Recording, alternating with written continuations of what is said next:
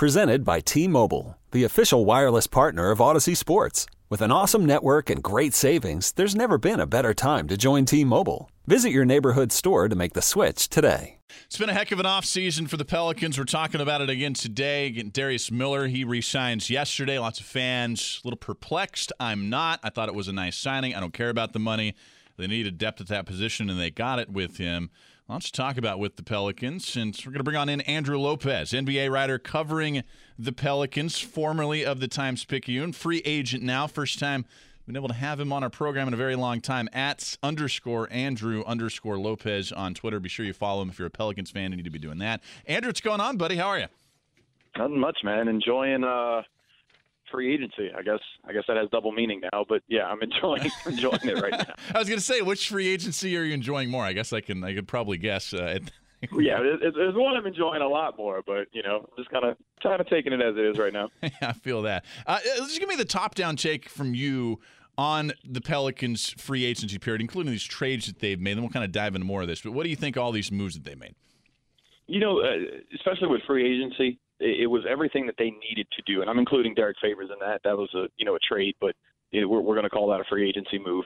I think it's everything that they needed in terms of building this team, and I think it shows that there's a level of confidence with those guys, especially J.J. Redick, kind of showing exactly what David Griffin and Trajan Langdon, Swing Cash, and those folks are building over there, and that there's some people who believe in that, and NBA players who believe in it. J.J. Redick he's making $26.5 million. That offer was going to be on the table from other teams, and the fact that he chose New Orleans, I think, says something about what Griffin and those guys are doing. So that one specifically, I think, surprised the heck out of everybody here, really everybody across the country. And like you said, Every contender is going to want this guy for $13.5 million. Do you know why? Do you have any information on why JJ decided it was the Pelicans? Was it just Trajan and all the Duke guys here? What was it? His relationship with Trajan did play a part in it.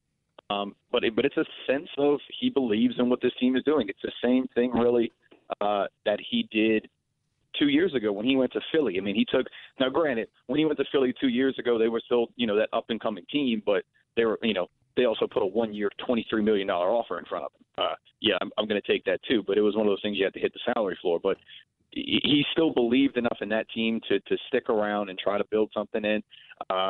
Right now, he looks at it as the same thing. He looks like he can build something here. How much better does he make the Pelicans, Andrew?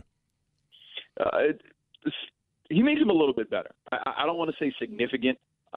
It's not like it's one of the top-name guys, but for what he does, the shooting aspect, it's what they needed. That was what they were targeting. They were targeting veterans. They were targeting floor spacing, and he did that. I mean, their first two signings is Redick and Nicola Melli.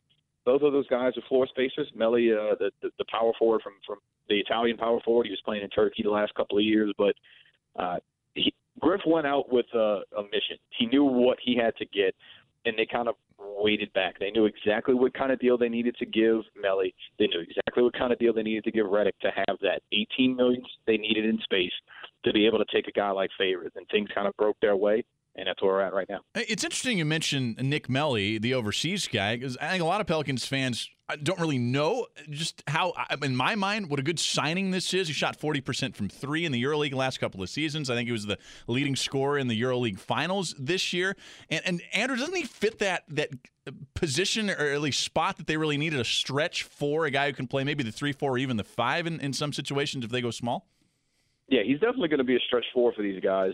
He kind of fits that spot. You didn't really know who was going to be the guy behind Zion. You didn't know if they were going to, there's going to be Christian Wood, if they were going to go small sometimes, and Ingram was going to play a little bit of 4. But when you look at the contract, that tells me how much they like Melli. When he's going to get paid, $4 million a year, he's not here to just, okay, let's see if he works. Even like the contract that Christian Wood got last year, the contract that Darius Bertans got last year. He's here to play minutes, and I think it's going to be a good fit for for Gentry's offense, especially because of the passing aspect that he brings as well. We're talking to Andrew Lopez, NBA writer covering the Pelicans on Twitter at @Andrew_Lopez. The backcourt depth, I think, is real. In fact, Andrew, I don't know if they've got too much backcourt depth. I don't know. Maybe that's a good problem to have, but what do they have, 6 guys at the shooting guard spot now if you include J.J. Redick in that? How's this all going to play out when you're talking about rotations in the regular season? I think a move gets made. I don't think they're done. I don't think this is the team necessarily that they're going to go into the season with. First things, what they're going to do in Vegas is they're going to see what they have in Frank Jackson. I mean, he's been on the roster for 2 years. Obviously, the first year was a wash. Last year, they kind of played him they played him a lot at the 2. They tried to play him at the 1. They have built this summer league team around Frank Jackson. Frank Jackson is supposed to lead this team right now. They're going to see what they have there, and if they think he can be the backup point guard, he's going to go in as the backup point guard. I think Drew is going to see a little bit more time there. Maybe Alexander Walker sees some time there. Brandon Ingram can even do some time there. Zion could play the 1 if we were really going to, put some weird lineups out there on the floor. But I think that there is some moves to be made. I do think maybe that's why Darius Miller got the contract that he did receive. It is an option on the second year. That's why he was. You have to, when you have bird rights and you sign somebody with bird rights, you have to give him 2 years. That's why he got the deal he has with the team option. That salary seems like it's set up for something else. Maybe during the year you can do something with it. But then if you look at a guy like E'Twaun Moore, and you wonder what happens with E'Twaun. Does E'Twaun stay on this team? That's the kind of maybe the biggest question mark I think I have. And I think there's maybe another move made before the season starts. I was timing it. It was 5 minutes and 12 seconds until either one of us mentioned Zion.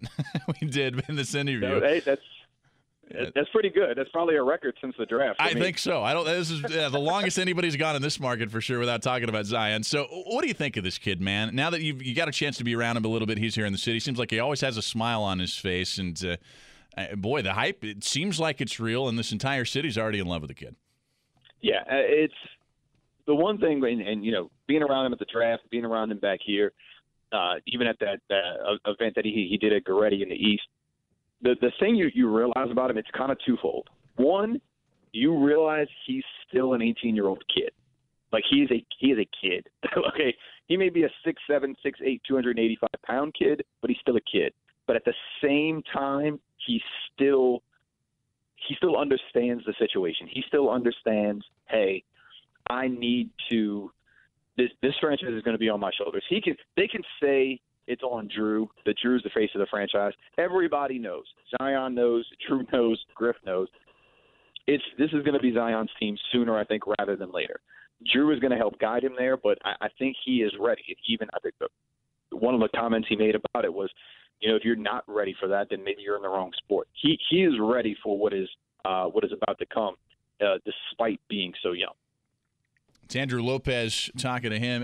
The concerns that some people have with Zion, that he's maybe a little too big weight-wise for the NBA in that frame for longevity, and also his shooting. Are those valid concerns? Have they been overblown a little bit, Andrew? To me, I think they're overblown. I mean, this kid played in the ACC. I mean, it wasn't like he was playing, in the MEAC or in the Southland or anything like that. Sorry, UNO fans, but I know Celeste is probably listening to me, so I got to apologize to him. But Zion is 280. Like you see how he moves. Maybe he plays at 270. Okay, I don't think that it's that big of a concern. You saw how he went through a whole year. Obviously, he had the knee injury when the shoe explodes. I mean, I don't think that's going to happen again. I would hope it happens again for his sake, for whoever signs him. But I think it's overblown.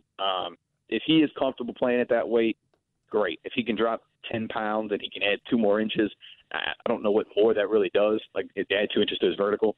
I think it's a little bit overblown. Once he gets in there and gets into NBA shape, he's going to lose weight over the course of a season, easy. Probably lost weight over the course of the college season last year, but I think it's a bit overblown. I think he's going to be just fine. All right, well, a quick interlude. Andrew will like this. A Gold Cup update just seconds ago. Weston McKennie, he scores a goal.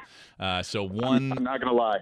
I was watching it and was trying to cheer and fist bump while giving that answer before. I was absolutely watching the game while we're Me doing too. it, and I was just open. So, yep, 1-0. The U.S. leads at the semifinals. They lead Jamaica in that Gold Cup. So 9 minutes in. Good on the U.S. men's national team trying to reach their final in the Gold Cup.